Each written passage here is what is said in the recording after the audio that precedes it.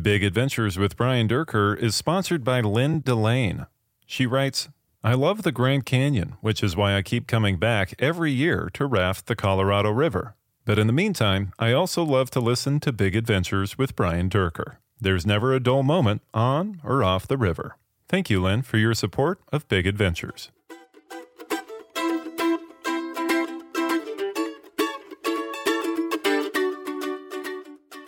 I would like to invite everybody into the studio right now with Ken Phillips and Brian Durker. It's Big Adventures. First and foremost, you've just done this incredible and dedicated service to the Grand Canyon. And I have to tell you, your reputation and your commitment to the canyon and stuff has been something that's really noticed and appreciated by a lot of people. So. Well, it's an honor to be here with you, Brian. No, it's fantastic. Yeah. And of course, we'll dig into the deep, hopefully not too dark past of Ken Phillips. Where were you born and stuff? San Diego. I grew up in San Diego. San Diego boy. Yep. You know, I find a weird irony. My father was an engineer after he got out of the Navy, and he'd grown up in San Diego, but he worked for a water company.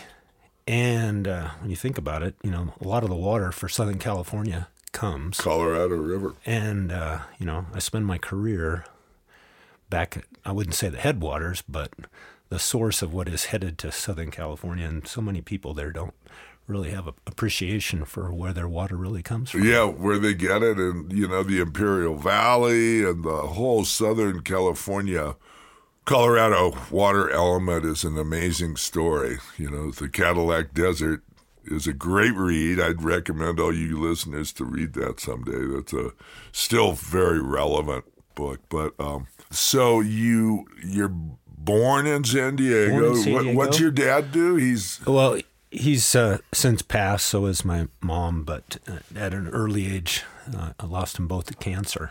Oh. But I went to San Diego State. And I came to Grand Canyon for a college internship. Oh, wow. In 1983. I was working at... There's a year to come to Grand Canyon. Yeah. Well, ironically, after I finished my internship, I went off, got to Seasonal Law Enforcement Academy in California, and came back and got a job as a seasonal down at Phantom Ranch there in... late spring of 1983. Well, just and for the listener, that 1983 was this epic part of the Grand Canyon story, and that they had to release 100,000 cubic feet per second from the dam because they had underestimated the inflow, and for the first time they had a full pond. So a huge year. It was unbelievable to see the water level rise as far as it did. For people that have been to Phantom, the river backed up to the lower bridge on Bright Angel Creek. Yeah, amazing. And you could have pulled a boat in there. Yeah. And it was just a mind-boggling amount of water. So you're living at Phantom Ranch and just watching that water come up, and I'm somewhere upstream in a boat watching it come up, and helicopters are coming through. Dropping messages. Which all ended with camp high and be safe. Yeah, exactly. And boy, did we ever take that to heart. You know, no one had sort of pre-planned that. That was event. Absolutely unbelievable times. Yeah. And so how long were you down at Phantom? Who were you working for? Were you working for the concessionaire or for the park? For the park. I was a seasonal down there. Dave Buccello was the supervisor at the time. But I was only there a couple months. So shortly after the water started to recede, I actually took a permanent job at Pinnacles in California. Oh. And because I was only a seasonal, and I went out there. I was the climbing and search and rescue ranger at Pinnacles for 2 years, and I came back in 1985 to Grand Canyon, and then I never left. Yeah. I was there for 27 years. Yep. Yes, you were. And a full 27 years at that. Now, did you have a climbing interest and background before you went to Pinnacles, or? I did. It started in California. I learned to climb on gold line tied around your waist. But I went and spent a semester with Knowles. So that's really where I got my experience in climbing. And then... And you mentioned Gold Line, and you're a climber and a rescue guy and all that. Just a little sub note. That was the meanest rope ever made. It was stiff, and was it usually a 9 mil, or maybe it was a little bigger than that? But almost 11, I think. Oh, were they? Yeah. If you got suspended or hanging free on a gold line, you'd spin like a top. You would spin like a top. And that's where I first was around climbing, and, that stiff old gold line rope. But it came in lengths of 10,000 feet or less, so that's the rope you bought and used. Reasonably priced comparatively to the new stuff. But well, fortunately, we've evolved way beyond that. Isn't there still an application for Gold Line, though, for litters or none of that? Not really. It's all Kern Mantle construction. Really, that's a laid rope Gold Line is, where it's twisted like that. Yeah. The only place you really find that is in a marine application. Oh, yeah, okay. Nowadays. Okay, interesting. Well, to get off the Gold Line, then you're back to the park in what capacity? Actually, I was supervising the backcountry permit office. Did that for a couple of years. Then I moved down to Indian Gardens. I was the area supervisor. My wife, Annie, who we had met at Grand Canyon and got married in 1986. And we had our first child. And so it was kind of time to move back up to the rim. And at that time, I became the search and rescue coordinator. Okay. Before we start getting into that, did you went to high school and stuff in San Diego? I did. And, did you play sports, or were you part of the Glee Club, or drama? There's drama club. Nothing to report, sir. I hate to admit it, but I was not very athletic. And that's hard to believe. Yeah, I mean, it's the honest to God truth. I was a bit chubby. And I went to a really big high school. You had to have athletic prowess. Yeah, you had to be a star to get it on the team. And yeah. And so now let's jump into the SAR or whatever. How did you get that job? You just put in for it, or you had a little bit of previous resume from the Pinnacles? Exactly. And, I had a real interest in it as well. But, I'd also gone through quite a bit of training to develop my skills. And so, I moved into it. Started to fit like a glove. Mm-hmm. And so you were on the rim, you were on search and rescue. Were you also a ranger? Yes. Yep. I was a law enforcement ranger, but my primary role was managing the search and rescue program. So conducting training for everyone, then also going on missions and coordinating missions. Over time, things evolved, but back then the park aircraft was just a small Jet Ranger B3. I remember that. So there wasn't much space in it, and it was only a pilot and one medical care provider would fly out on medevac missions. Things have evolved quite a bit now. Yeah, I loaded a few people on that ship. Not from my trips, but I helped with evacuations and stuff, and I remember. Well, I've always told river guides that doing medevacs is something that you don't, as a river guide, you didn't want to get proficient at. Yeah, that's right. I was doing the government work and sitting in a sport boat with all different kinds of communication. So they'd wave me in, and there'd be a hiker, or there'd be a broken leg on a private trip or whatever. But I was lucky that way. I didn't have many of them coming off of my trips. But well, it's also amazing how things have evolved from a communication standpoint. Oh, that alone. You can remember when all we had when you were down in the canyon was a ground-to-air and a signal mirror. And a signal mirror and hopefully some luck. And I can remember talking to my coworkers, wouldn't it be cool if someday we could talk through a satellite? And people would shake their head. Nah, that'll never happen. Yeah. And now we're damn near, Yeah. we're getting close. There's actually places down there you can tuck in your cell phone. Yeah. It's shocking. The most amazing thing, though, if you do have a critical injury or you're really under the gun to get things done, it's a real game changer, the communication element, isn't it? Exactly. Do you remember some of your earlier events as far as SAR that come to mind? I mean, that's what a lot of us want to hear about is you think about Grand Canyon, you always hear about the suicides off the rim, and I'm sure you've been around enough of that. Oh, I've seen a lot of death Yeah. at Grand Canyon, whether intentional through suicides, but also accidental falls or bad, just very unfortunate decisions, people attempting to swim in the river. Yep.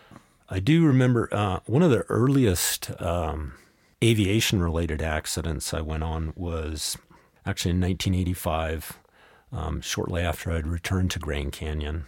A father and son from Oregon were in a Piper Cub, 1940s vintage, beautiful aircraft, bright yellow, and they took off from Pierce Ferry and they were headed to Kanab, Utah, and they were flying up the Colorado River. Uh-huh.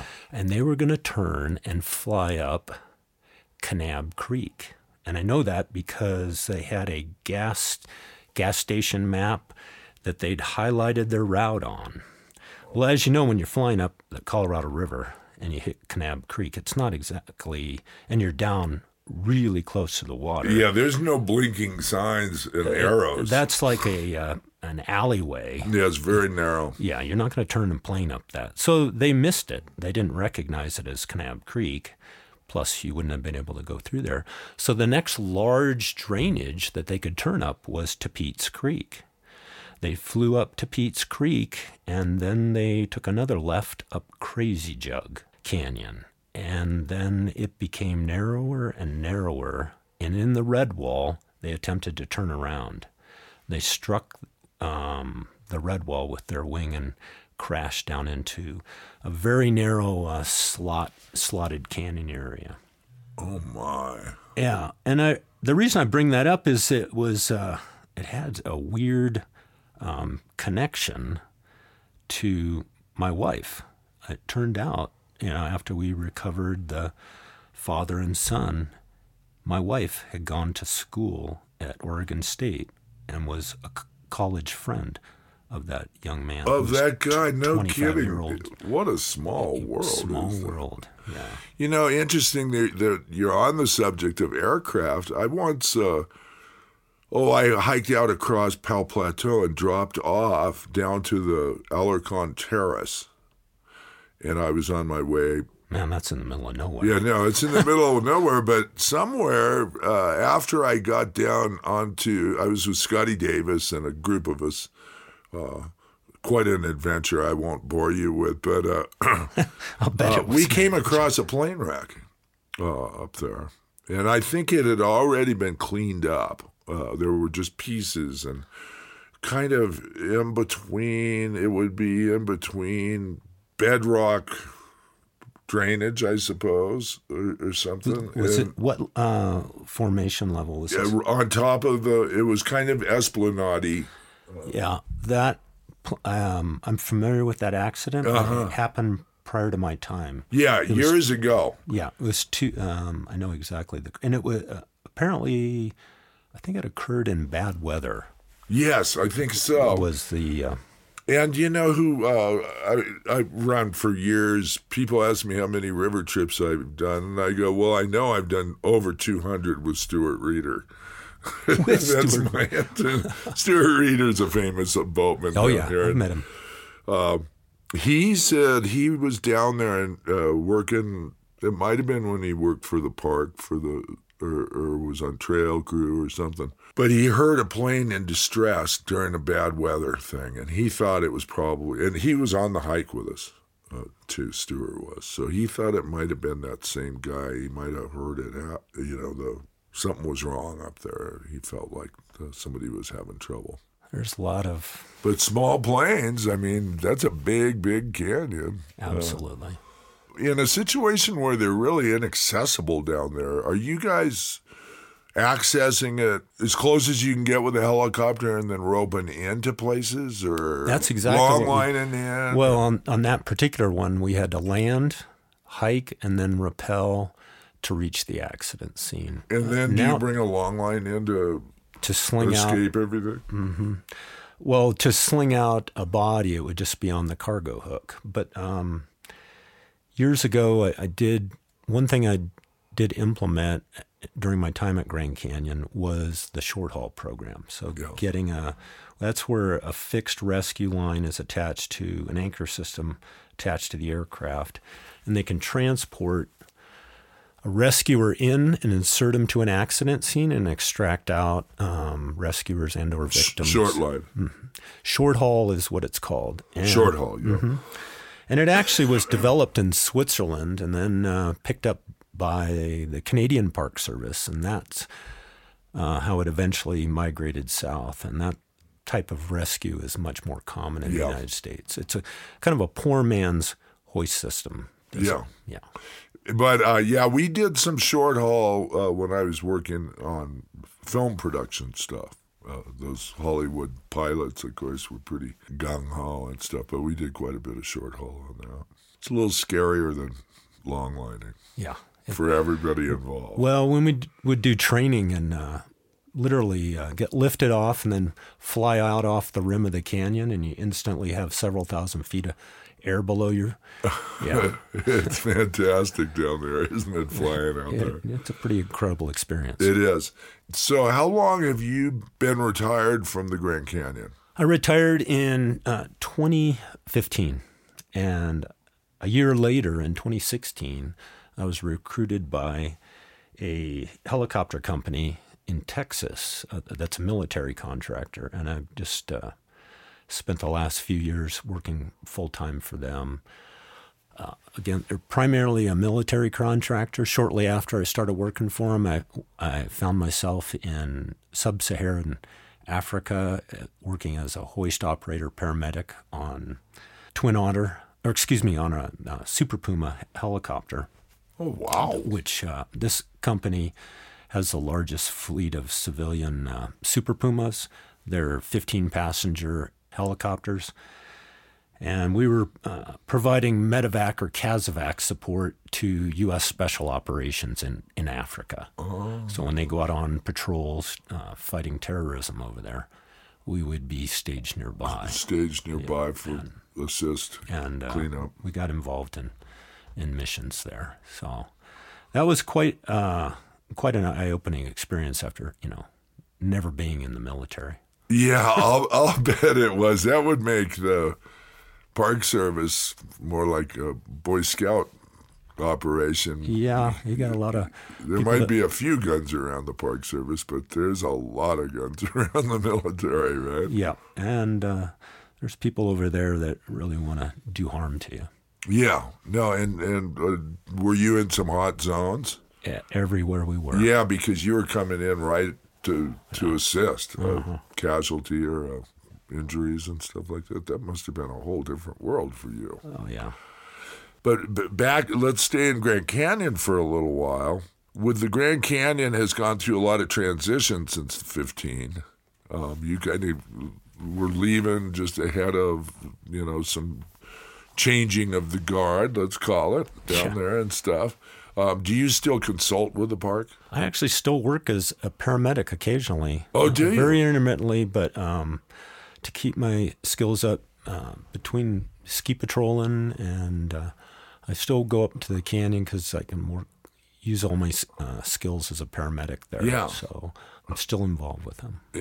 You know what we need to do with this low water coming up is you and I get together and start a rescue company that they all call us on. That's what we'll do. We'll talk later about that. People always would worry about high water, but it's low water that causes all the trouble. Stuck boats, wrecks, because people aren't used to a lot of those objective hazards suddenly coming to the surface. Well, I'm a believer that after last summer, the combination of a real booming monsoon like we had and the low water, it's creating hazards far in advance of what we ever thought we'd see. Like bedrock is a good example. Yep.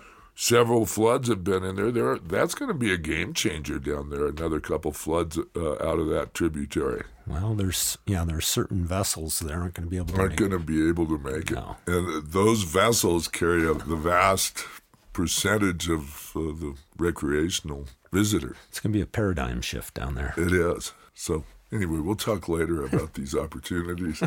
When things get weird, the weird turn pro. You know the deal. You've also had some interesting things in regards to training and stuff. And how has that gone?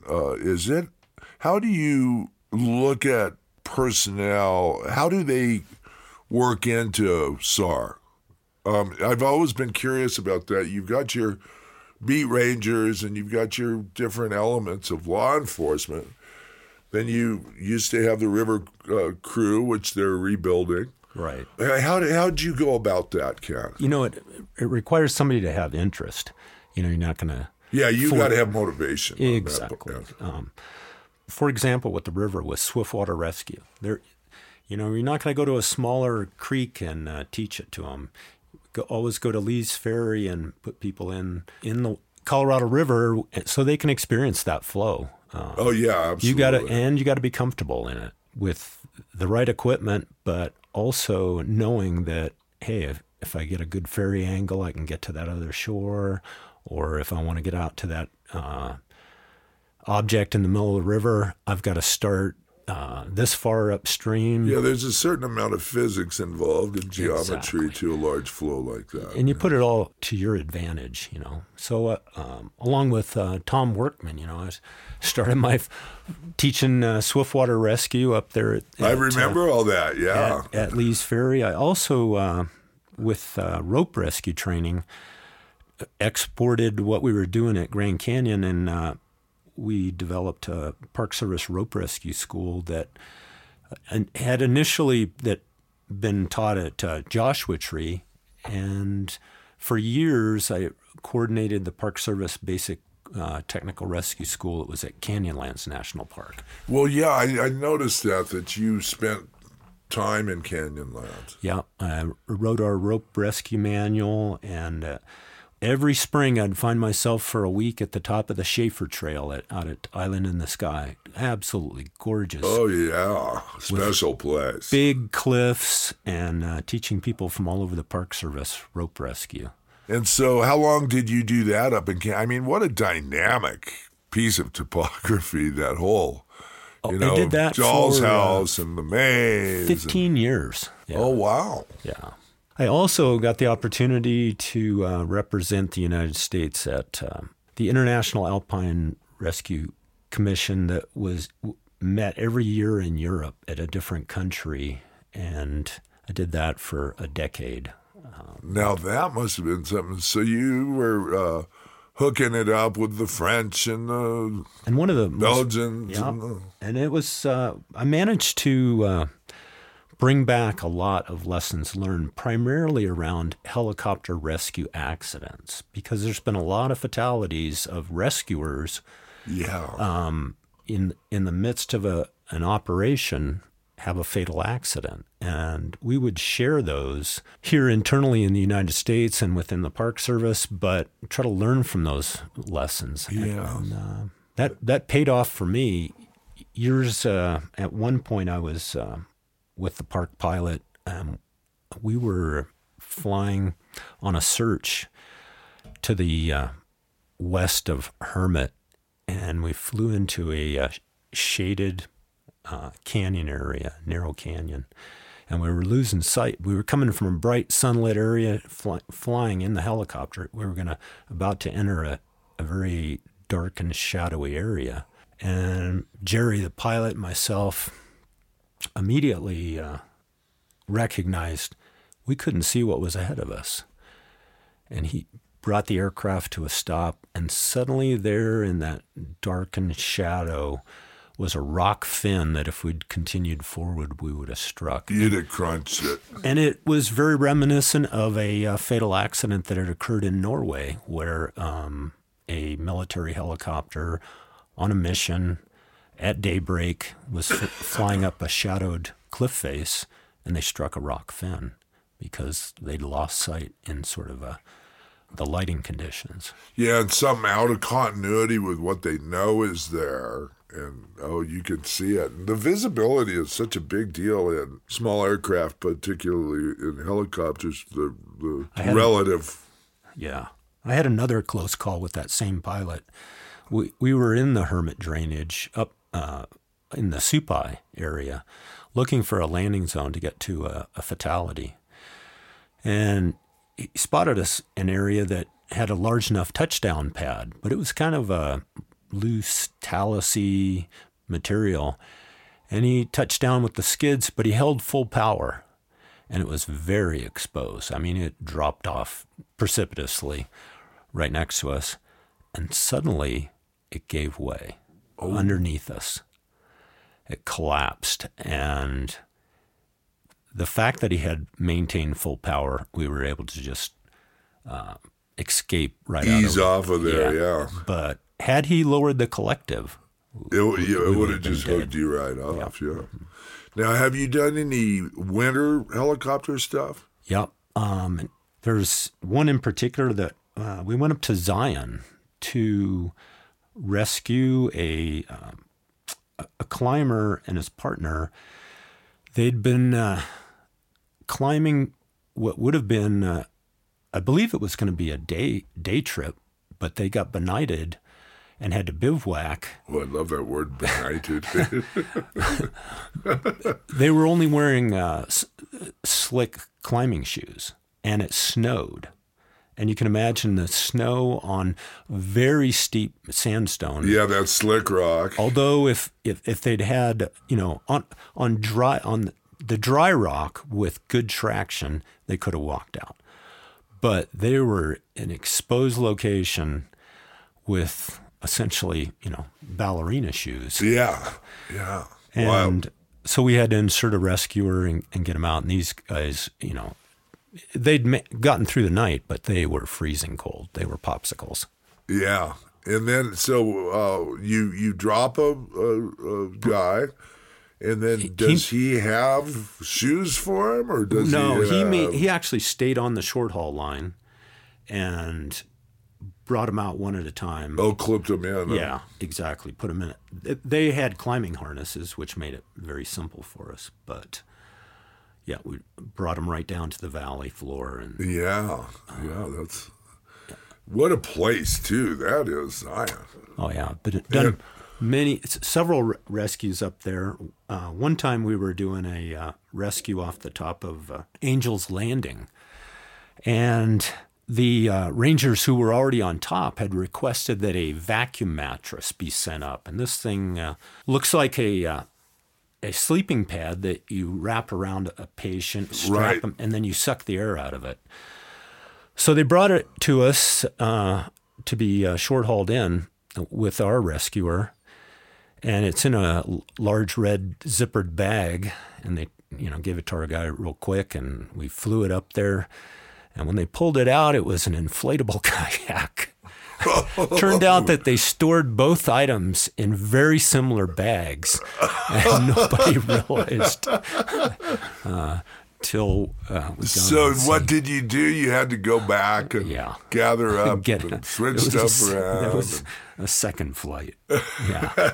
The boat was of no use up there. Well, and that's where your work has been invaluable in regards to, like you say, you do an analysis on rescue failures. It isn't just the rescue scenario where you're Superman and going in there and saving people.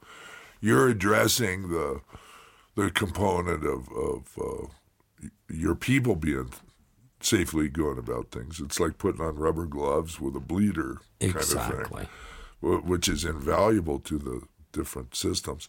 Now, in Grand Canyon, what sort of frequency of evacs? I mean, I know you guys during the heat of the season, and more, the notoriety of winter hiking and winter boating has to be have only increased the element of your or frequency of your Right. evacs. But on a big year, how many? Well, you talk about winter boating. I had one time we went in to do a short haul in the middle of winter for a couple, it was husband and wife, that were stuck on the island at Crystal. I mean, they were wearing thermal protective clothing, but they weren't going anywhere. And it was extremely cold conditions with low clouds over us while we're doing this mission, which was totally abnormal. We're all, you'd think about doing a rescue at Crystal, it'd be like June or July. Yeah. But the typical year at Grand Canyon would have between 300 and 400 search and rescue missions. Now, not all of those involve a helicopter. There'd be about 150 to 200 missions would involve a helicopter. In the wintertime, you could go a whole week and not have a mission. But June, July, and August, every single day, there's something going on, and it could be 2 to 3 calls, which would be a busy day. Three medevacs or whatever. When you only have one aircraft, you're really busy, and you could easily stack missions, which very, very frequently would occur. And so I have noticed down there you have the park painted. Tell us a little bit about that helicopter. It's a Notar. Notar. It's a MD 902. MD for Is McDonnell that a twin engine helicopter? It is a twin engine. Yeah. And with the Notar, it was originally incorporated into the aviation program because of the quiet technology. When you don't have that additional set of blades in a tail rotor, there's less of a noise footprint. Yeah. And it is a very quiet aircraft. It's quieter than the other ones. It is. You could see it before you can hear it. It also has, it's kind of nicknamed the Bumblebee because of its black, yellow, and white paint scheme. And that's, believe it or not, very methodically been picked out. And it has to do with what's called a high conspicuity paint scheme. So against a sky, it's very easy to see. Yeah. And that's the reason for that. It's for other aircraft to see it. Yeah, because you're in unusual places. You're doing a lot of crazy stuff. How many people can you carry in that one? So I mentioned earlier that, when we had smaller aircraft, the crew was just a pilot and a care provider, a ranger on board. Now the typical crew is 3. So a pilot and a helicopter manager up front who's handling the communications. They also are responsible for manifesting equipment that's loaded on board, as well as doing passenger briefings.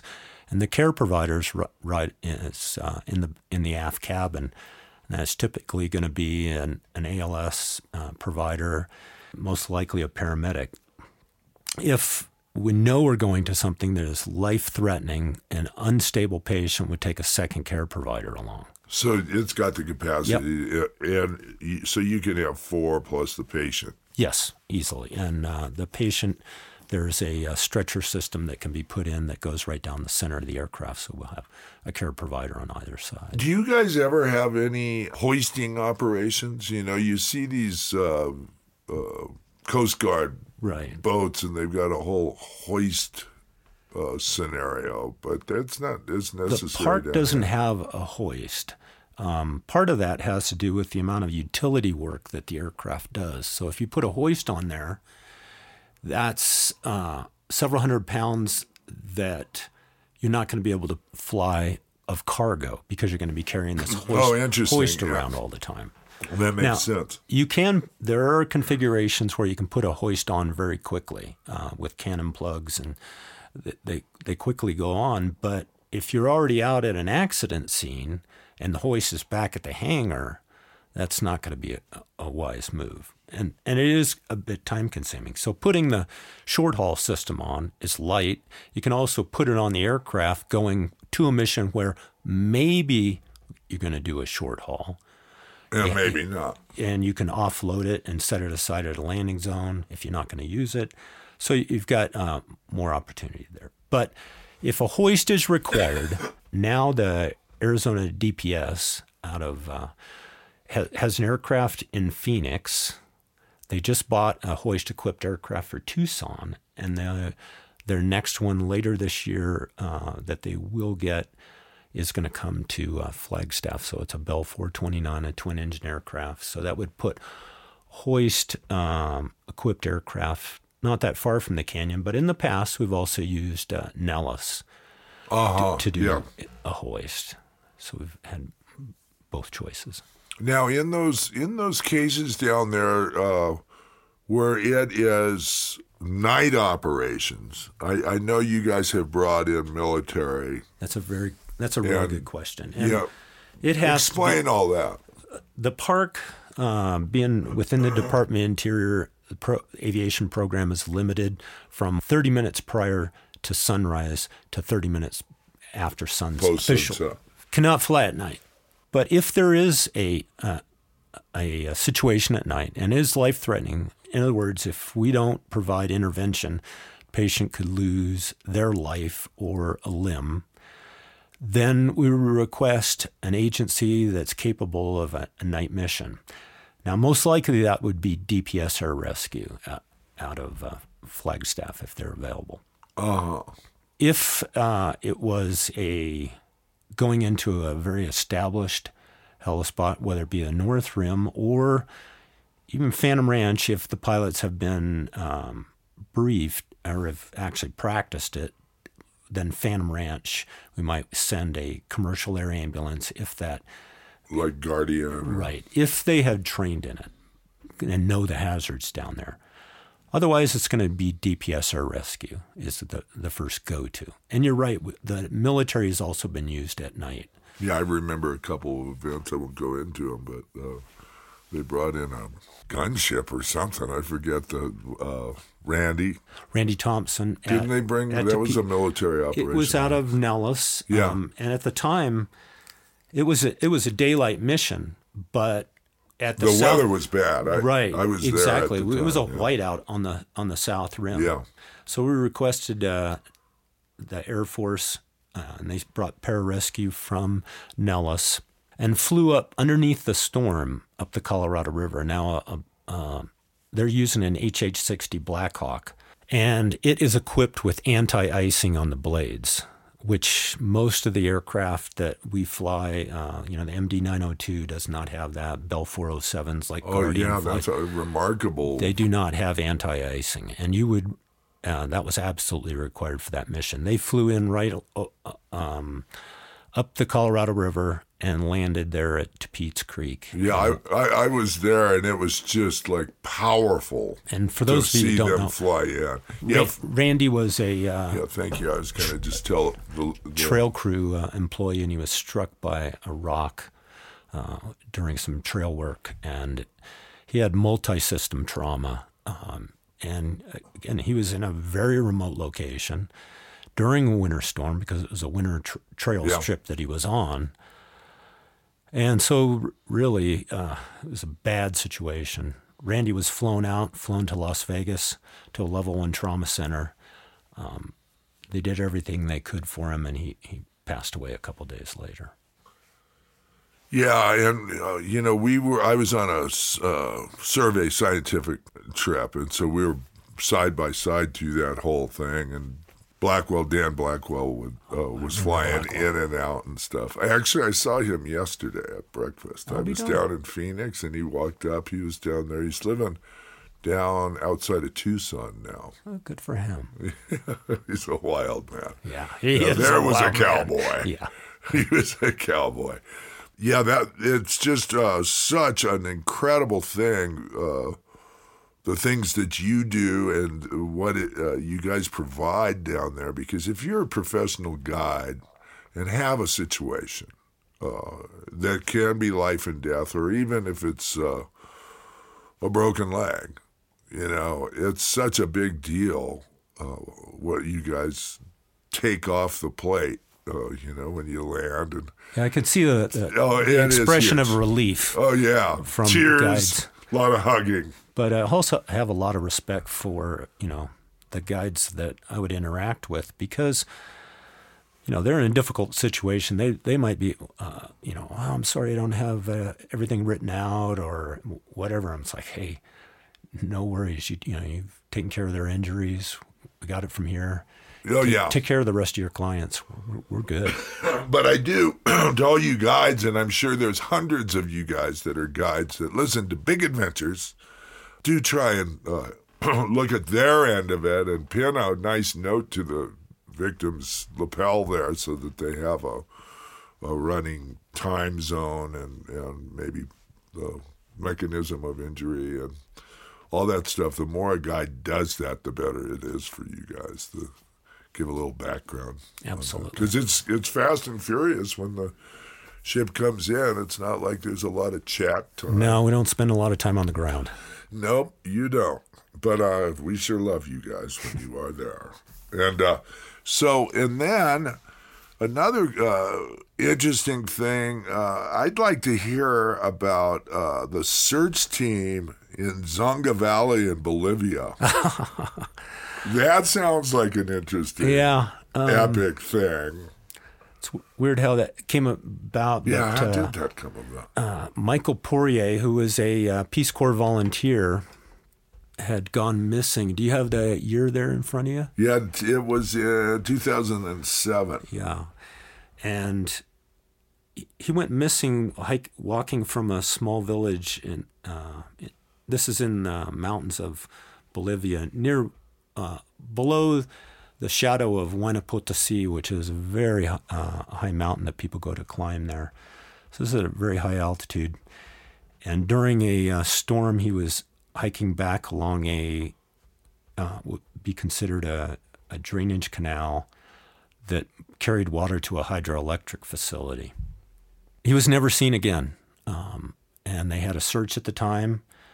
As the Peace Corps did, they worked with local Bolivian officials. Nothing was found of him. And there was all kinds of wild rumors about what might have happened, that he was kidnapped and was going to be held for ransom, that just wild stories. How people do yarn. Finally, the Peace Corps was under such pressure to, try and resolve this case that they looked to conduct a very thorough search of the area.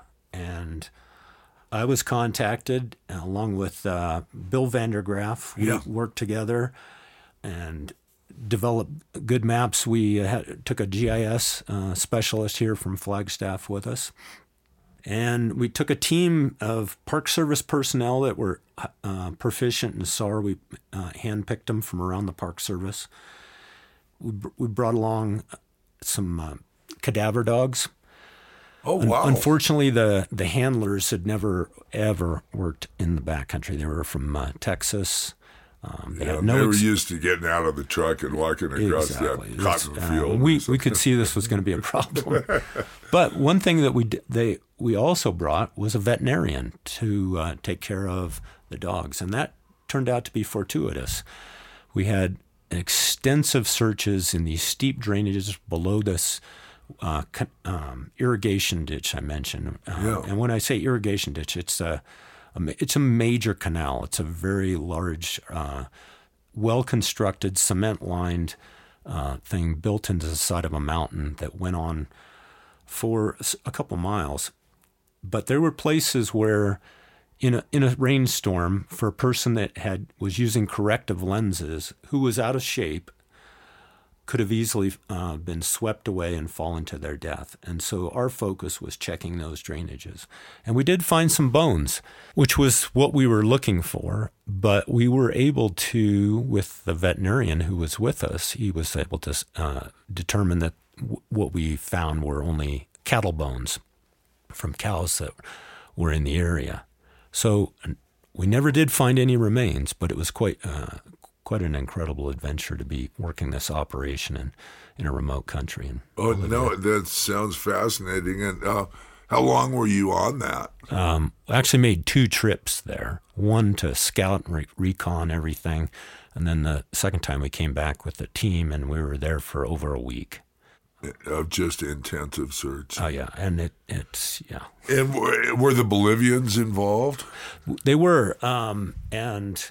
That must be interesting, the different nationalities and different resources and different training and education and We all had, that melting pot of stuff. Members of their fire rescue team from La Paz. It's the highest level rescue team they had. And their commander was working with one of our Rangers who was an incredible climber, who was from a very experienced climber from Joshua Tree. And they were going down a drainage. There was one spot where the commander was going to jump across, and the Rangers insisted he get him on belay. Well, then when the commander made his jump, he fell, and he actually got hurt. But he didn't die. He sustained an injury, and afterwards he recognized that Ranger saved his life by insisting that he put him on belay. Yeah, exactly. Take the leap of faith, huh? How interesting. And then it had to have just been a beautiful country to be in. Oh, the mountains there just incredible. Are incredible. It's just amazing, it's the highest, La Paz, the highest commercial airport in the world where you come into. Oh, is it? How is it? Like 10,000 feet? 14. The airport is at 14,000 feet. Wow. Wow. I believe so. That's impressive. On the Altiplano, it's above the city of La Paz, but then we went to the Zongo Valley, and it's one valley over from where you always hear about the road of death. Oh yeah, the highway to the highway of death, and the road in the Zongo Valley is comparable. It just doesn't have as much traffic on it. Oh, really? So you go off the side, you're dead. You see these pictures and videos of these vehicles that are hanging a tire going around an outside corner and stuff. It's just like, oh my God. And trucks. Yeah. We can't see enough of the world, can we? No. I'm fortunate that my job, besides going to Europe and Bolivia, I also got to go to Jordan on assignment. I was in, if you're familiar with Petra, and the Wadi Rum as well, conducting training through USAID, teaching rescue techniques to personnel over there. So, and what was Jordan like? It is a beautiful country, and everybody is very friendly, and the food is exceptional. Oh, really? But this was also before things really turned deadly in Syria. Yeah. There were already refugees coming into the country, but Jordan is a friend of the United States, So that puts them on one side of the fence, and then ISIS and all that other stuff is on the other. And so now where are you with things? You're still involved occasionally with park stuff, and what else have you got going on? Ski patrolling, but I only I was just thinking about this. I started ski patrolling at Snowbowl in 2000. It's been 20 years. Yeah, no, I remember you in and out of there. When I started up there, BJ used to say I look like Scarecrow when I skied, but I've gotten a little better. How gentle of him. Yeah. But I now with Layback and Derek Spice. Yeah. Those are great. It's a great bunch up there. I love working up there. I only work on Saturdays. I'm still got some contract work I do with some folks. I'm getting ready to go up also to Amangiri to help with some rescue training up there on their Via Ferratas. That's the resort that's near Page. Right. And what kind of training are you doing with those guys? Like if somebody can't get out of the hot tub? Or? No. On property, they have what are called Via Ferratas, which are common in Europe. So ladder type ascension to travel up cliff faces. And they do the activity thing. Mm-hmm. So, and do they put you up there? Not on resort, but they do take care of us. I haven't really been there, but you hear a lot about it. It's a super high-end sort of... I've done this for a couple of years, and it's a pretty incredible experience. And I've eaten at the... You clever man. Yeah. I also still teach rope rescue for the Air Force Pararescue down at Davis-Monthan on through a contractor, and we do most of that up on Mount Lemmon. So a couple times a year I'm down there. Well, so that's cool. You've got your fingers in quite a few little pots there. Do you have ambition to try something else, or are you looking for travel, or what's down the line here? Yeah, travel. That's what I want to do, is get out there and see some stuff. Yeah, I can relate to that. You're outdoors a lot, and I'd like to pose this question with people that have been outdoors most of their lives, and the footprint gets ever smaller as far as our wilderness and our natural world. Do you have optimism as far as this society pulling their head out and saving some of it, or is it a careening disaster? Exactly an optimist about the people that use wilderness, because from my experience, my career, people are so apt to pull the panic button or push the panic button. Yeah.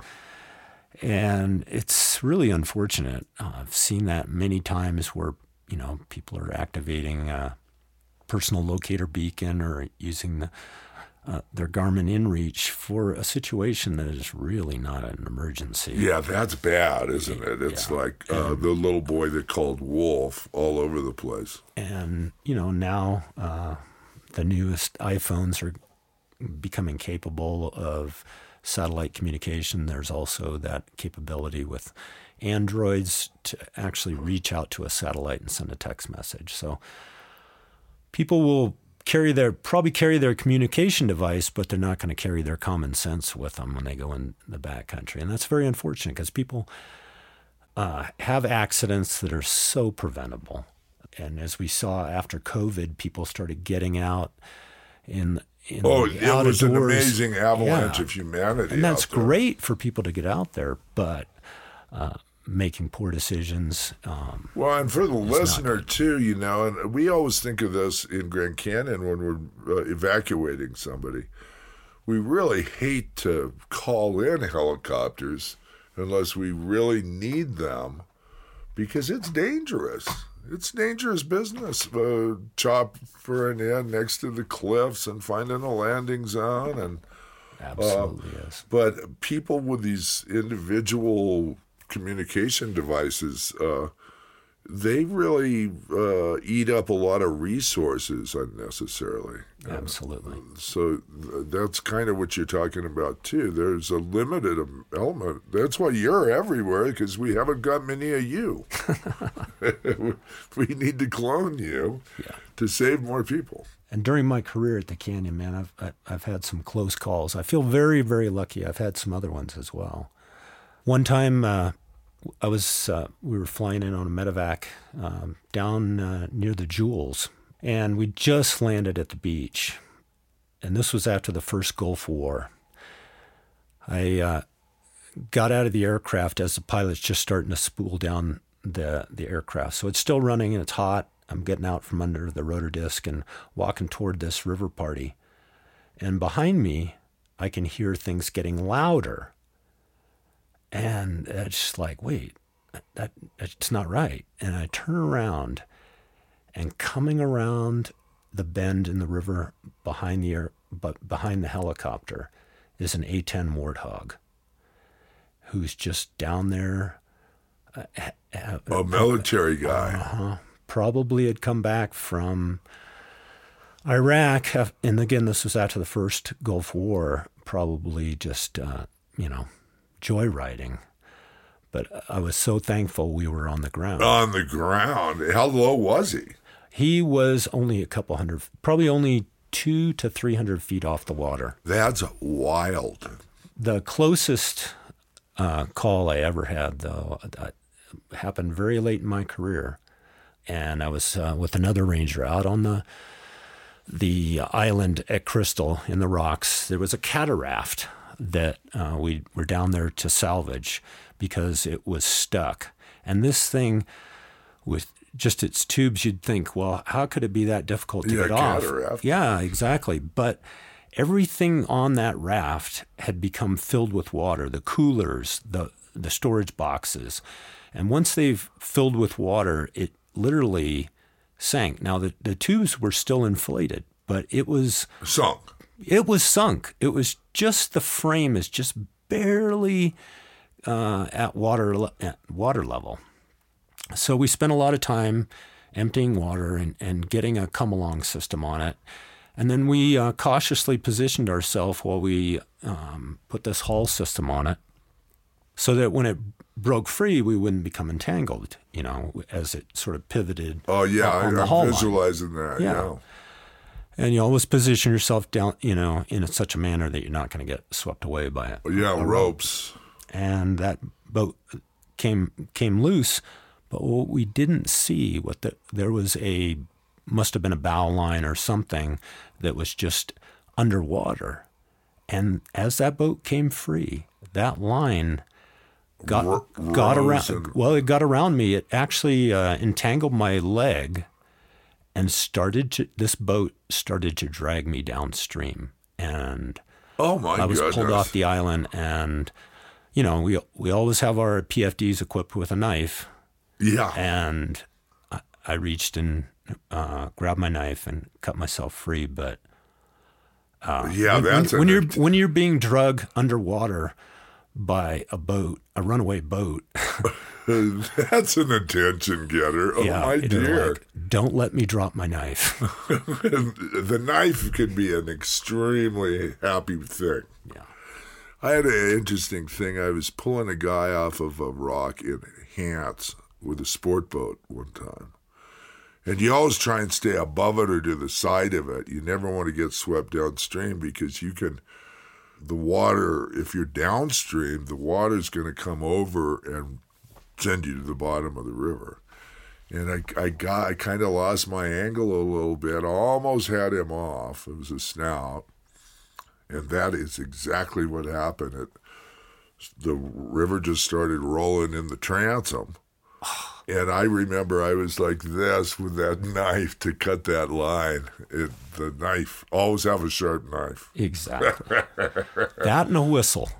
Those two things on your PFD. A whistle can be pretty happy. Yeah.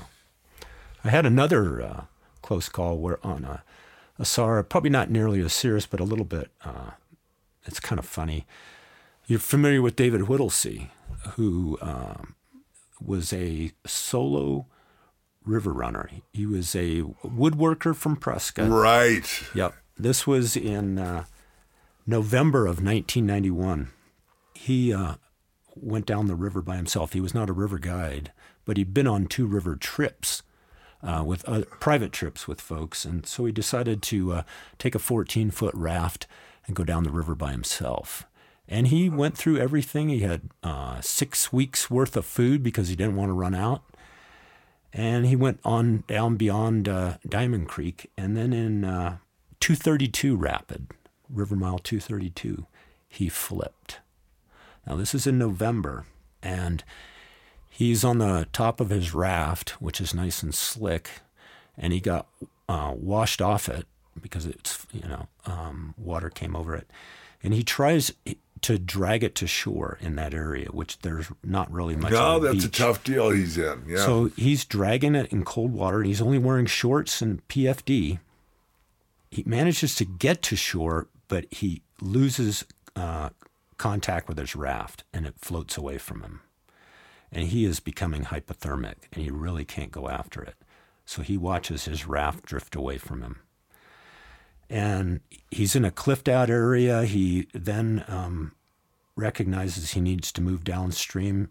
He starts traversing along a cliff.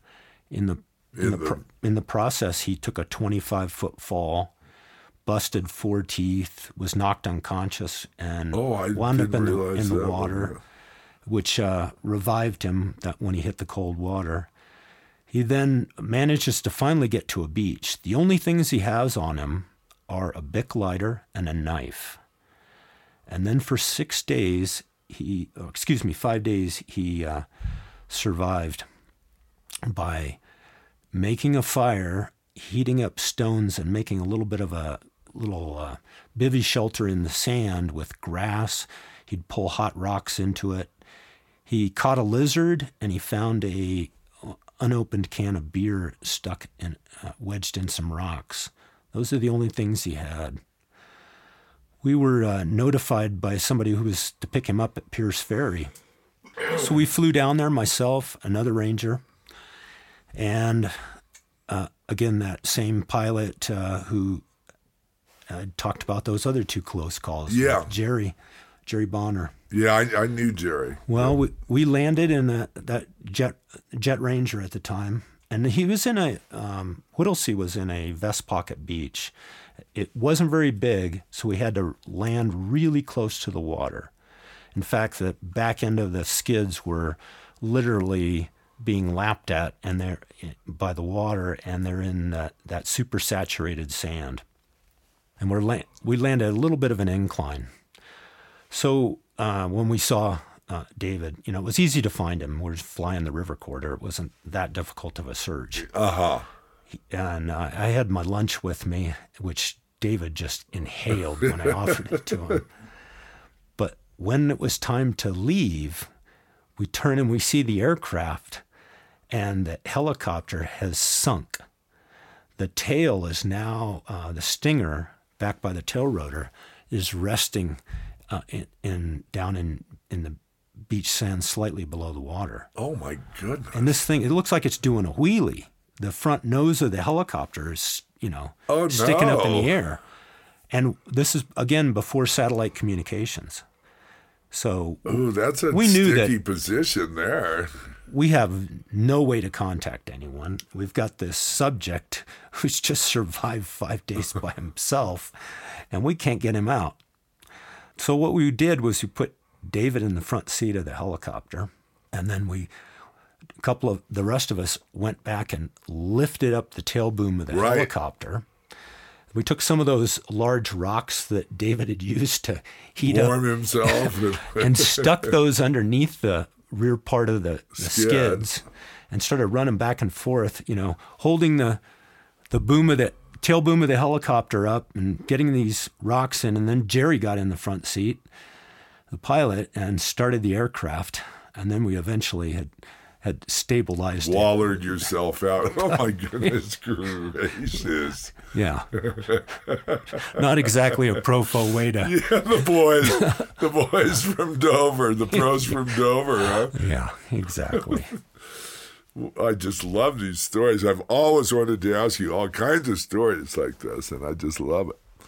You've got something, one more for us. I mean, we've run out of our time zone here a little bit, but I'm sure we'll keep everybody's interest, won't we? You guys listening? Yeah. I'll wrap it up. 9/11 was, an emotional time for everyone in the country and what we went through. But what occurred at Grand Canyon, if you remember, there was a complete ground stop of all aircraft, and the national airspace was free of all aircraft. Nothing was flying, and that included Park Service helicopter. We could not fly. During this time, there was a need for a medevac out of Phantom Ranch. So the rangers down there basically sat on that patient, medically as far as care went, and just stabilized them. And within about 48 hours, we got a discrete squawk code for a transponder that was approved that we could then fly down and conduct this medevac mission. Uh-huh. That was conducted. But then the next highest priority mission, I get choked up thinking about this, was to fly downstream to a commercial river trip to do the death notification for the sister of one of the pilots. Oh, wow. Who flew into the World Trade Center. Oh, wow. She was in one of the planes. Oh, and, that's difficult. There was, a female ranger came along, and as we landed, the trip had no idea why we were coming in. And that female ranger went aside with one of the guides, I think the trip leader, and the sister to break the news to her. Meanwhile, everyone else on the trip wanted to know what the heck is going on. Why are you here? So we gathered them around on the beach, and just like in front of your microphone, I tried to explain to everyone what was going on, what had just happened. And Right, emotion is I just for real. broke down. Yeah. And did they know about 9/11? Well, what turned out is that one of the guests on the trip had one of those small shortwave radios, and they had picked up news, and they thought it was kind of like the War of the Worlds. Yeah, it would have been. Where,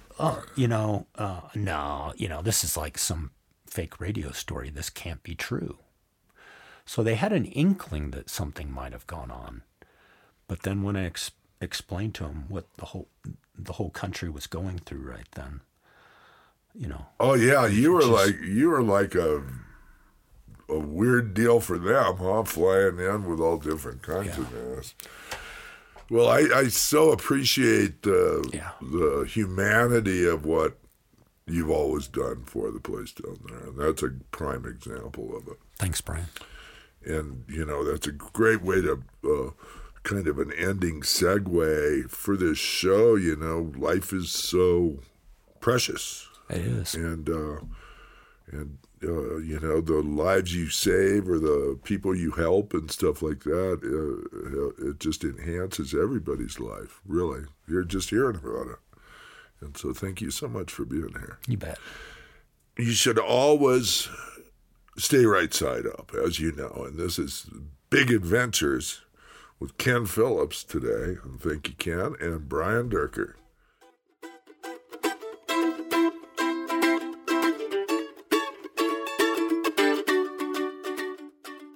Big Adventures is produced by Brian Durker, Margaret Knight, and me, Gavin Bugner.